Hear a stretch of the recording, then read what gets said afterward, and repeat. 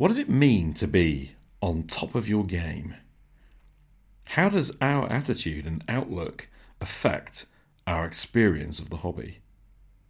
Is there anything we can do to be the best we can be?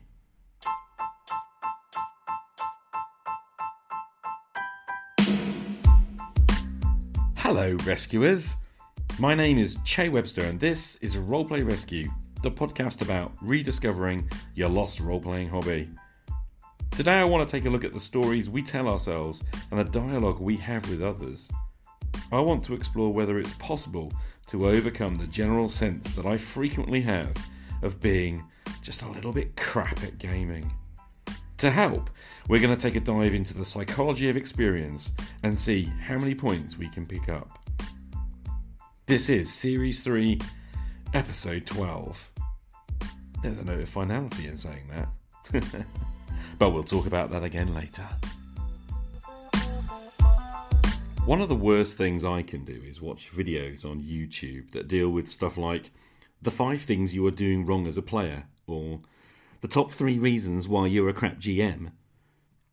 Much like when I try to self-diagnose an illness, I end up attributing all the worst attitudes and behaviours to myself. And I convince myself that I do not, in fact, deserve to even look at a role-playing game sideways, let alone play one or, heaven forbid, be a game master. Still, because I'm stupid, I still watch those videos. The other day I was watching one that was pretty frank. The guy talking was clearly very frustrated with the kinds of GM behaviours that he was talking about. Some of those behaviours I could sympathise with, annoying stuff that I too have experienced at the table. But there came a point where the self-diagnosis button got hit, and I self-identified with the behaviour that he was talking about, and I crashed emotionally. The recognition of the particular negative habit as being one that I, regularly and persistently, have displayed at the table melted my soul and left me curled up in a ball, rocking back and forth in horror. Hyperbole aside, it hit me hard. It stopped me from moving forward. I was ready to heed his advice and stop GMing. The claim that really hit me was that this behaviour was driving other people away from the hobby, and I was not only a dick GM, but I was actively hurting the community of gamers. This felt like crap. When it comes to being a role-playing game GM, I don't think I need to be reminded that I am not very good at this thing. The sense that I am not good enough is something that has haunted me ever since I can remember. My experience tells me that just about everyone I've ever come across, except for the most arrogant of souls, has at some point expressed the sense of being an imposter, of not being good enough. We worry that someday soon, someone out there is going to figure out that we are actually not very good at this stuff, and they're going to call us on it. You know what I mean. We'll lose our job, or maybe our partner will bail on us, or our kids will realise that we're not superheroes. All the gamers at the table, they'll all desert us. Given that I have a pretty empty gaming table right now, it's easy for me to feel like the world's worst GM. And maybe I am. But that's not the point. Tearing yourself down is not going to do anyone any good. Worse than that, giving other people reasons to tear themselves down is, I would suggest, just putting negativity out into the universe and doing some actual psychological harm. While I have done my fair share of bitching about other people, of talking down other people, and of complaining about things, well, I'm not proud of those moments. Especially when I see the impact they have on the people they affect. And, in my experience, that negativity always ends up affecting other people. One of the great truths of life is that we cannot not affect other people, even when we do nothing. Especially, I would suggest, when we do nothing. I'd like to propose an alternative path. Instead of the path of negativity, I'd like to try the path of positivity. Being British, of course, I feel an immediate need to qualify the usage of the word positivity. And this is because, being British, we consider certain brands of positivity, especially the hyper-pumped and hyperbolic brands served up across the pond, we view those as being just a little bit distasteful and unpleasant. Thus, this is not a plea to enter Happy Clappy Land, or to wear rose-tinted glasses, or to try and ignore the general crappiness of the wider world. No, certainly not. So, Spencer, put down the phone. Don't call in just yet. Hailing, as I do, from arguably the most miserable country on the planet, despite being one of the richest countries on the planet, coming as I do from Britain, I can say very clearly that I wish we'd learned to be a bit more positive. Let's walk the Via Positiva, ladies and gentlemen. So what do I mean?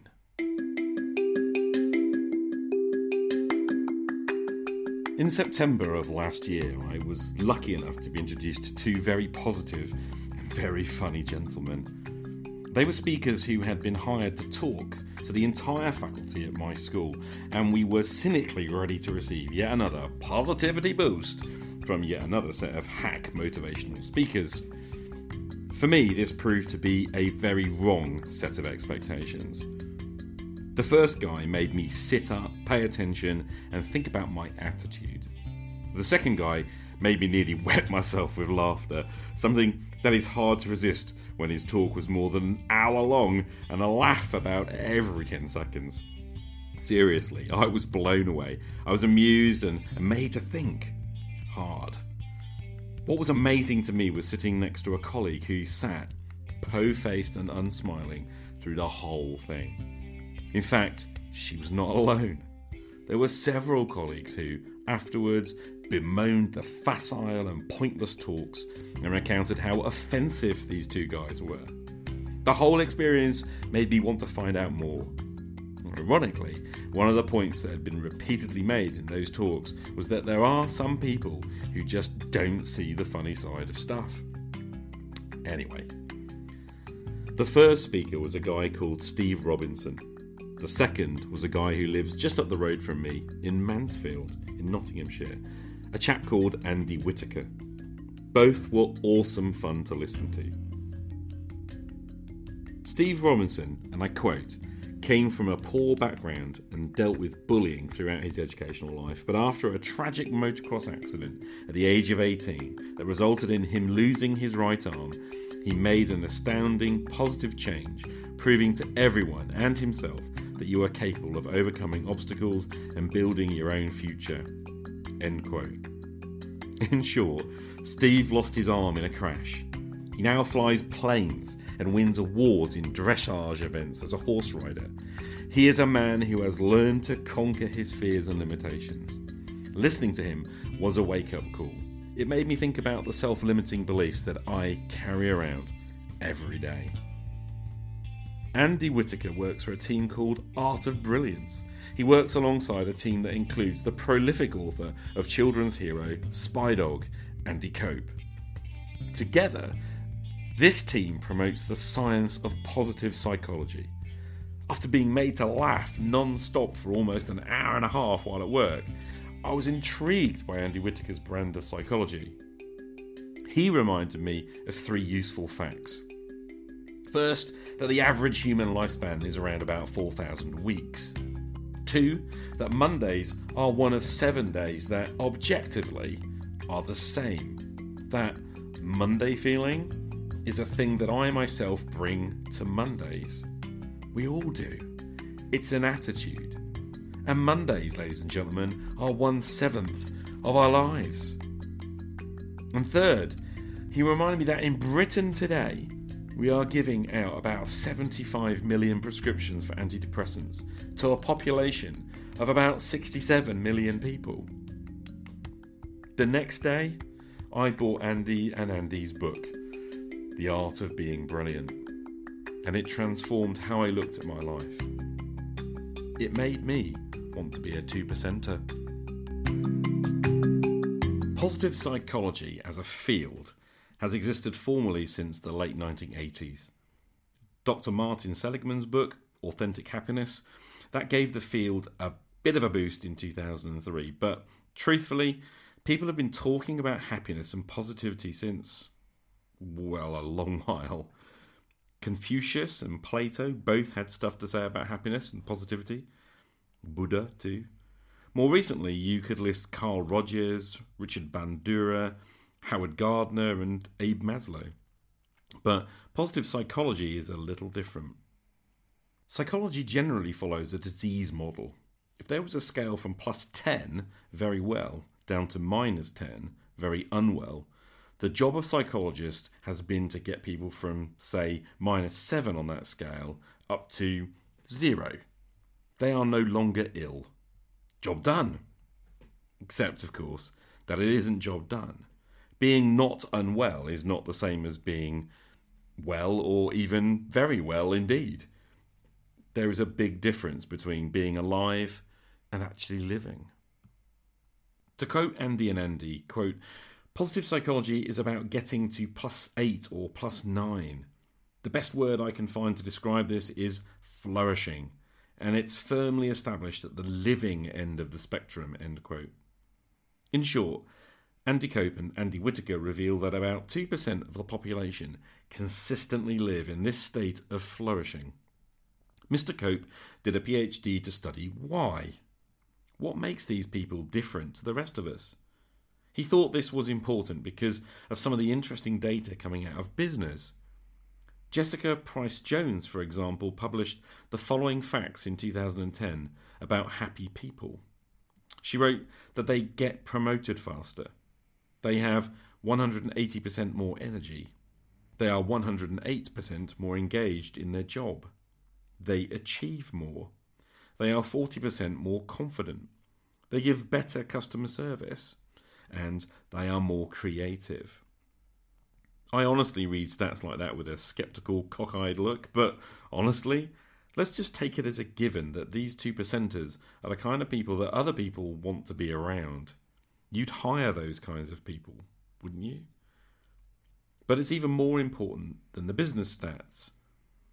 Happy people live longer. They have fewer ailments. They are more altruistic.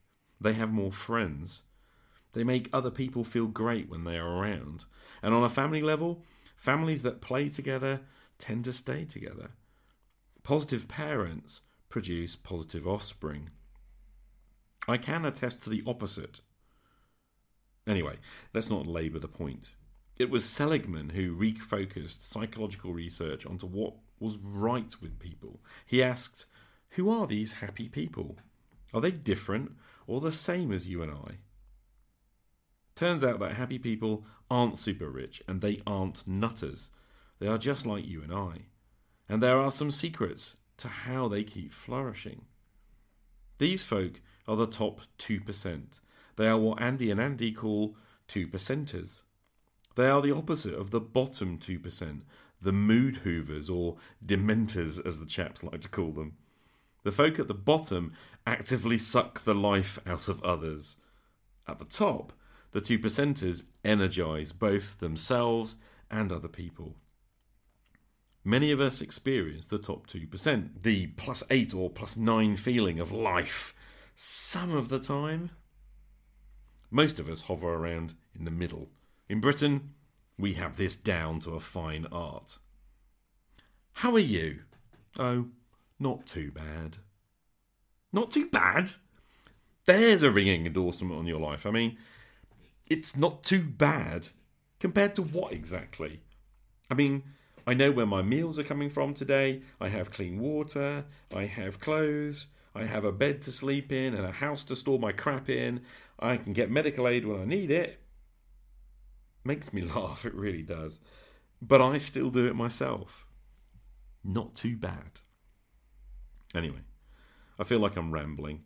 If you want to know more, go to Amazon and search for Andy Cope, Art of Being Brilliant. His book, Shine, is a more recent one, and that's good too. And right now, I'm reading his latest, A Guide to Being an Awesome Teenager. I've read all the others. Similar message each time. Life's too short to be a mood hoover. Try being a 2%er.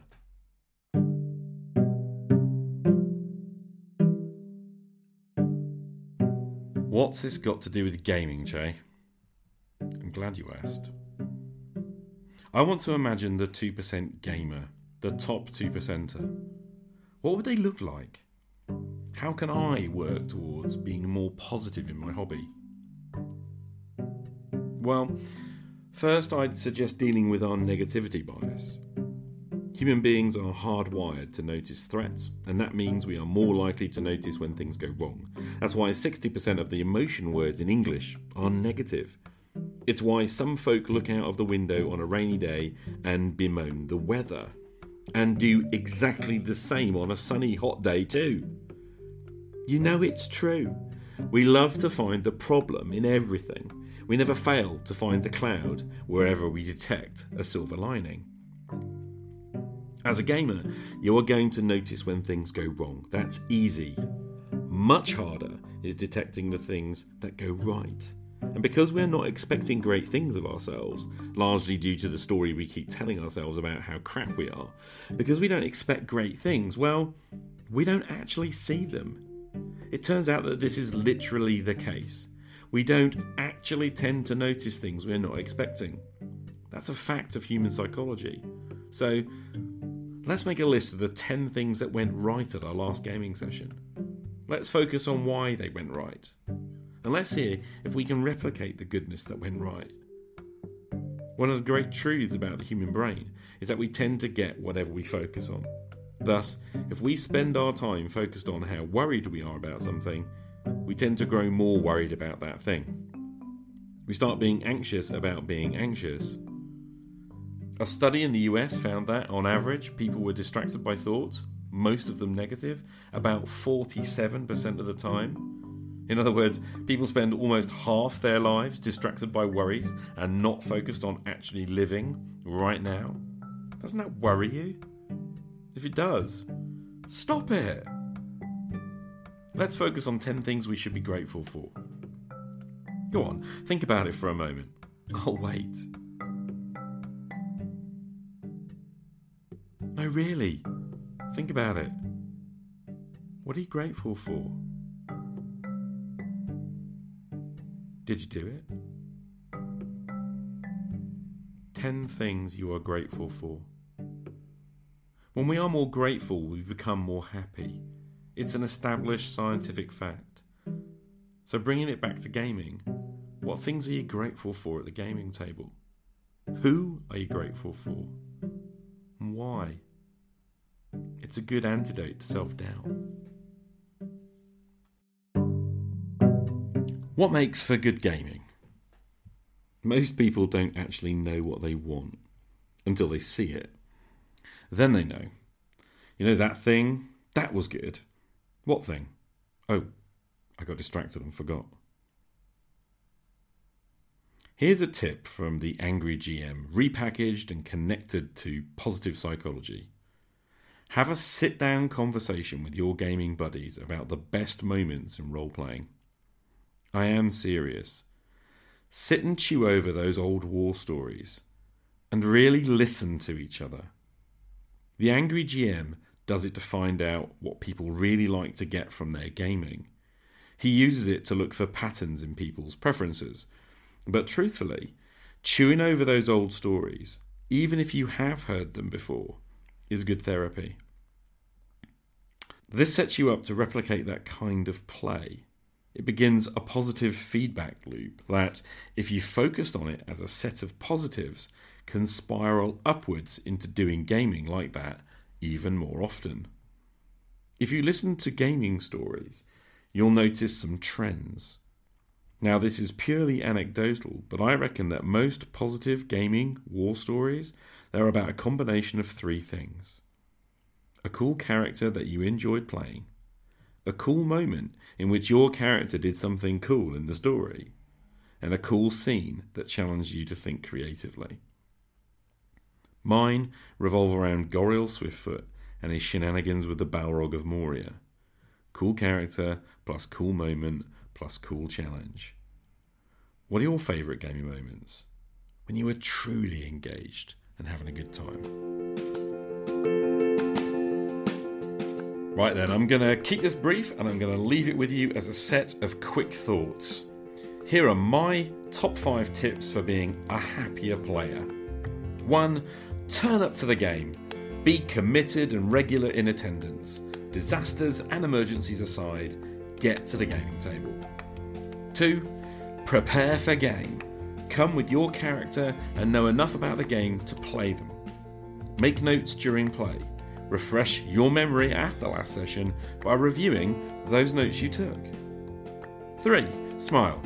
That will immediately cheer you up and it'll cheer up everyone else too. 4. Share a positive from your week. Share another positive from last session, like if a player did something cool, tell them.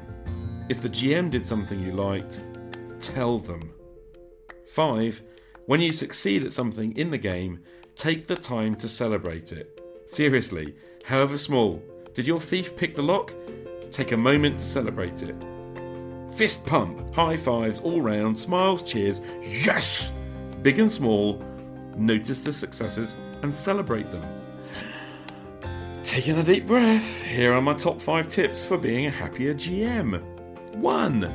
Prep for your game, but in a way that is easy. That means using good game structures. Don't prep plots, prep situations. 2. Notice what your players enjoy at the table. Pay attention to when they are smiling, laughing and celebrating. Take a moment to notice it. Enjoy it. Silently pat yourself on the back because you made that possible. It's not your job to make the game fun, but it is nice when you notice how you made the game and the fun possible. 3. Notice the things you enjoy about the game. Whatever those things are, focus on them. Try to do more of them so that you can enjoy the game too. You're not a player, but you are a player. Play is for feeling good. 4. Notice when you get into flow, the state when you are totally focused on creating and playing, and celebrate those moments. They can come during prep or during play. Oh, and they often come when you are thinking about play. Notice them. Cherish those moments. 5. When someone compliments you on your game, accept it.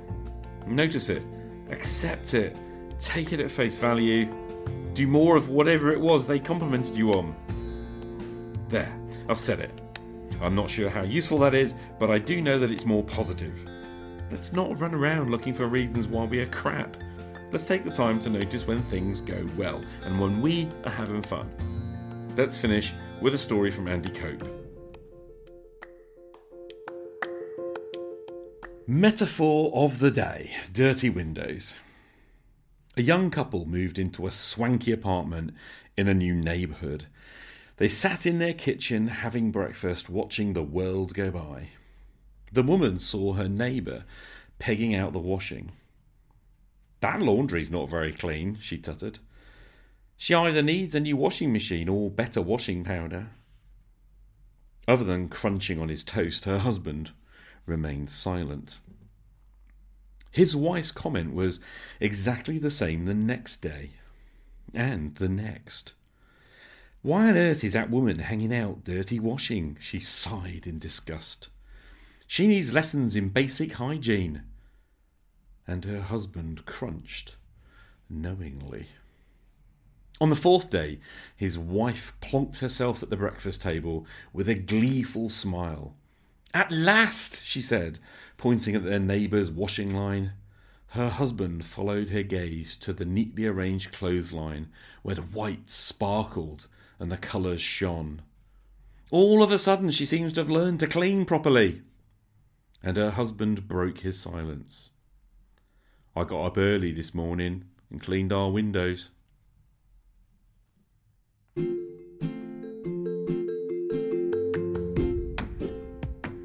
Roleplay Rescue has been born out of my desire to create a community of discovery in which people can feel accepted.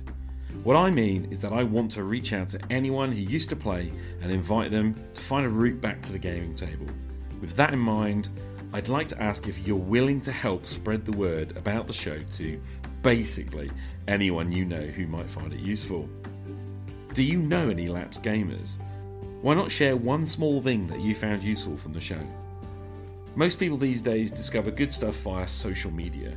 My Twitter account, for example, is like a river that brings me customised good things to discover all of the time. If you find something I've said or done useful, please share it with others. Let's get people back to the gaming table. Let's help them feel welcome and accepted. Game on. Today I've gone off on one about positive psychology. I've shared my own discovery of the 2%ers and my determination to avoid being a mood hoover. I am not very good at it. I admit it, but I try to notice when I am. Gaming is a social hobby. We can't not have an effect on other people. That's a truth, but it doesn't have to be a problem. It's an opportunity. We can have a positive effect on other people. Focus on what's positive in your hobby. What are you grateful for? Who are you grateful for? And why not tell them? Do more of what you enjoy. Give yourself permission to change your mind in favour of what works for you. I've discovered that there were many unproductive things that I was doing in my hobby. I am working to change those, to swap them out and bring in things that are productive. I make lists of the ideas I have, lists of the things I want to create, and I need to start adding to a list of the best moments in my gaming hobby. I need to notice those moments, celebrate them and cherish them. I hope that you found something useful in today's episode, and if nothing else, it's helped me to focus on what's important in my own role-playing hobby, the experience that we are having together around that literal and that metaphorical table. Hey Che, Spike P here.